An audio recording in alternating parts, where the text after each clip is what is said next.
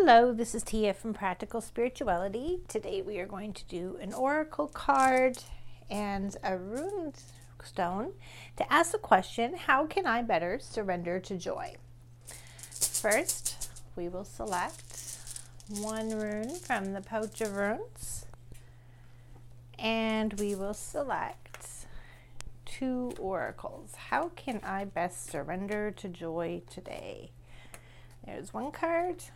And we need one more card. And what we have is air. And the next card is elixirs. And the rune that we have is Feu reversed. That's about cattle.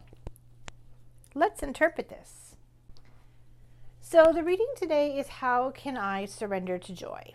It's about being open to positive change, to let joy in and savor it, to indulge in random acts of smiling, no matter how hard circumstances are. Joy is not to be confused with cultural ideals of happiness.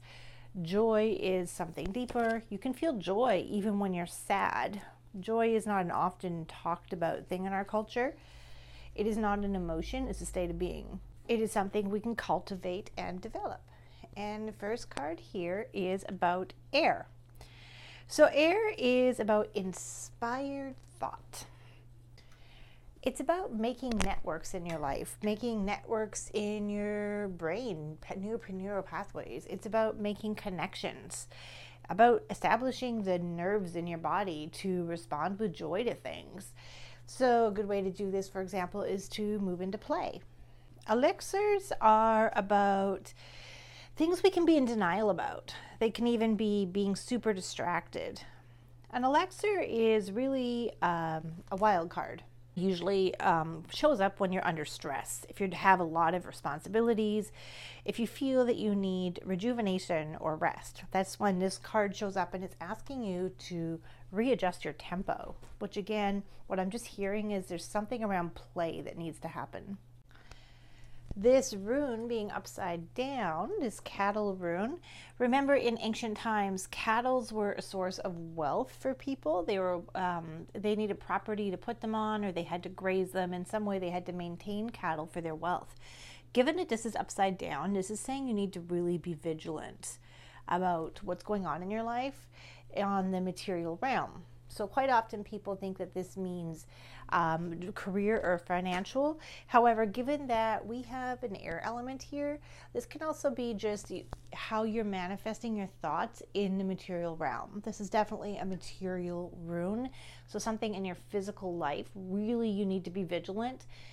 You're under a great deal of stress right now, and you're being asked to pause. When you're under a great deal of stress, you need to be vigilant with your energies, or you can burn out, is what this is saying.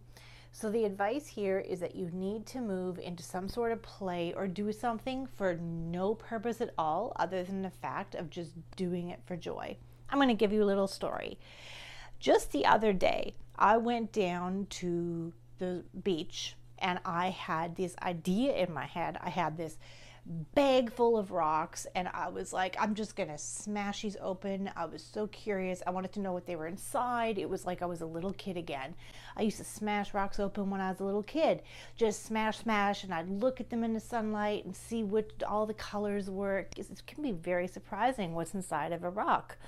So I was at the beach and I had a sludge hammer out of the shed and I was smashing my rocks. I noticed various stages in my mind, which is the air element. First of all, it was a really nice day and there's a lot of people going by.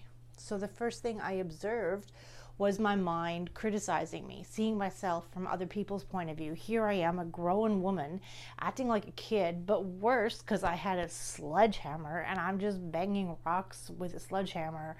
I just couldn't imagine how stupid I looked. So I'm like, okay, these are interesting thoughts, but I kept doing it. Eventually, a very nice looking lady, beautiful clothes, perfect children, stopped and said, "What are you doing?" And I said, "I'm smashing rocks." And she's like, "Oh, so like you're getting rocks together to sell for money?" I could tell by the look on her face, if I didn't have a practical reason, it wasn't going to make sense to her. I just can't imagine someone like that responding well to me saying, I'm doing it for the joy of doing it, because I need to play in my life, because my life is all responsibility. And this was curious for me, and I just needed to get in touch with play, and this is fun. Or I knew it would be fun once I got past all the self-criticisms of how stupid I must look. And she walked on. And after half an hour or so, I noticed my emotions and my mind calming down, and I stopped worrying so much about what other people were thinking, and I got more engaged in the moment. And after about an hour, hour and a half of smashing rocks, I was 3/4 way through my bag. I realized my body was looser, and I was a little more in the moment, a little more engaged, responding a little more friendly to people that stopped me. And I realized, there, I'm having fun.